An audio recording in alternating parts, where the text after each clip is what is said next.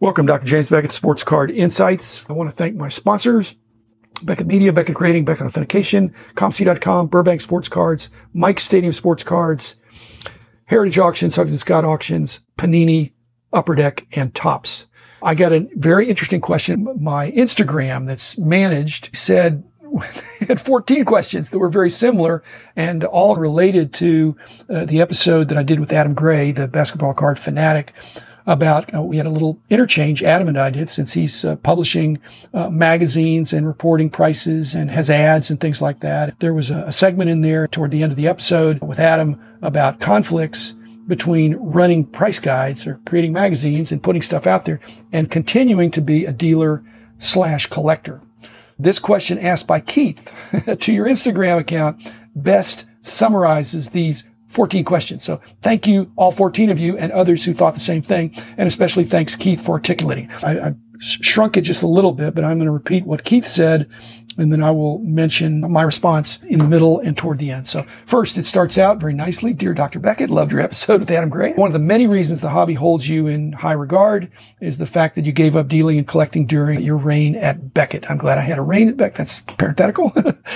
As you felt rightly so that it would be a conflict of interest to both be a dealer and a collector and run the most popular price guide. And he says, in my eyes, it would be a huge conflict for you to have made any other decision. The assumption would always be that you have the potential to manipulate the price guide to serve your own collection and buying/selling. Of course, I know that this thought would never have crossed. Let me stop right there and just say, I'm not saying it didn't cross my mind, but I rejected that thought. A lot of thoughts cross your mind and you say that's not right.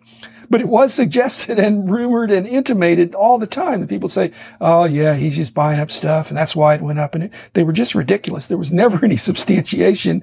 And if anybody would just follow me around, they would know that I actually was doing the opposite, because people think, what would they do in that situation? Anyway, back to Keith's letter. Okay. So he says, unfortunately, it's not like this at all today. The four main price guides in the hobby today, he's talking about Market Movers run by Jeff Wilson, Slab Stocks, Card Ladder, and Alt, are all run by collectors/dealers who are all hobby personalities themselves. And each of them actively buy and sell, give card advice and picks, for example, like the top 5 cards to buy, and even actively talk down particular cards and players and set, like he gives the example of the Kaboom inserts. How can it be possible that these price guide companies can keep independent and conflict-free data while at the same time influencing the market with their opinions about the market, cards, and players? Let me stop right there and just say the data is the data. Everybody now has access to the same data.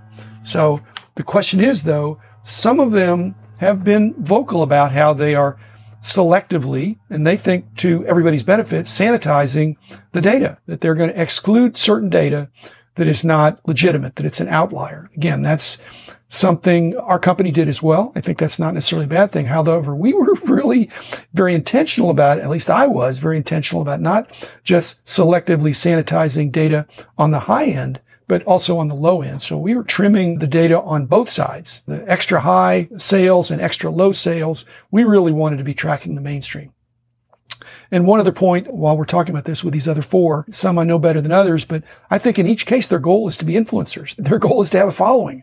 They have products, they have services, and they love the hobby. So their goal is to be an influencer. So they're going to talk about what people want them to talk about, and that's what cards people should buy. And then they have these ways to track that. Okay, back to Keith's letter. He said, you made the distinct decision to not collect when you were running Beckett to avoid these kinds of conflict or even the perception of conflict. Yet today's price guide founders don't seem to think this is a problem at all.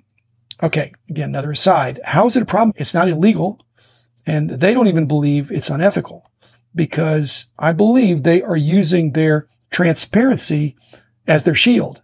Because I think in many cases, they are disclosing their positions of what they have bought or are intending to buy, what they have in their collection or what they're going after. And so I think in many cases, they think by telling people, being transparent about their motives, at least as they're disclosing it, that would allow you to evaluate this advice that they're giving in context with the fact that if I told people to buy Roberto Clemente, You'd say, wait a minute, he already told us that was his favorite player. Yeah, but if I'm doing a price guide, you can see that there could be more to it. But the transparency is not the same as avoiding a conflict of interest. In fact, it's leaning into it. Okay, back to Keith's letter. Do you think it's possible to both influence the hobby and run a transparent, conflict-free price guide? Or do you think these companies should move back to a position closer to your original stance and focus on making a great price guide and stay out of the hobby market? Okay, again, my editorial comment here, should is the operative word. I'm not the czar of the hobby, and I don't think anybody else is. I made a choice in my time, and my choice was different, and I actually forced my choice on my employees. I cannot force a choice on these other independent price guides and serious, passionate hobbyists. So, in fact, that was a problem for some of my employees. They said, this is the way it is. You can't be a dealer. I do make a distinction between collecting and dealing. If you're collecting and not dealing, then you're buying to get it for your collection. You're not flipping it. You're not buying it because it's a good deal. You're buying it because it's expressly on your want list, and you're picking it up not at a steal, but at a fair price at that time. But back in the day, I was selling price guides. I was selling magazines. And that's where I was admittedly making the money. I wasn't making money from selling cards. I wasn't selling cards. I wasn't buying cards. But these guys, it's not always like that. They may be making more money from buying and selling cards than they are from having, for example, a free podcast or some other thing. So I can't be a judge for somebody else other than the marketplace and the audience out there is going to decide if they have a problem with it. If they have a problem with it, they'll turn them off or they'll change channel. But if they don't, they're going to say there are a number of these entities out there that are purporting to do price guides and price information. Again, that's very different from back 25 years ago when I was in my prime, I suppose. We had such a dominant market share that if we had a point even where we made a mistake and people followed it. We didn't make that many mistakes, but a mistake and the people think it must be true because it's there instead of saying that's clearly a typo. So that was a power that we didn't take for granted, didn't take lightly. And so we were, I think, extra conscientious to avoid that.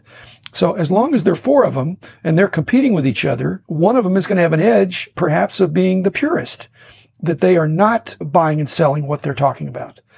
And then others may say it's just not a big deal. In fact, we're putting our money where our mouth is. So I don't think it's as simple, Keith. And I think the diligent collectors out there with a lot of information, they really should take the advice they get from anybody with a grain of salt. And that grain of salt is different. For example, if I'm talking about Roberto Clemente, you might think, I know he may have a bias there. Keith says, sorry for the long-winded question. Keith, sorry for the long-winded answer. So finally, I think it's unlikely that these entities, these four entities that are mentioned, there's going to be more of them. I don't think they're necessarily going to change, unless they think they can gain a competitive advantage by doing so. Again, I don't think transparency is enough. If you read the news, you can see that there's Federal Reserve governors, board members of companies, Martha Stewart back in the day, various senators and congressmen. If you do insider trading, or if you have some ability to influence the market, you're in trouble. You sometimes can get away with it by saying, I'm buying a house. That's why I'm selling this stock, whether it goes up or down. Next month, I'm going to sell this stock. And then if the stock craters afterwards or goes up or whatever, at least that's part of your transparency. At any rate, not a simple matter, Keith, but thank you and others for inquiring. Again, information is free nowadays. These people are expressing themselves in their hobby, and again, nothing illegal. I did what I did in my day. These guys are doing what they're doing in their day. So free world, and you can follow who you want to follow. So thanks, everybody, and be back again on Monday.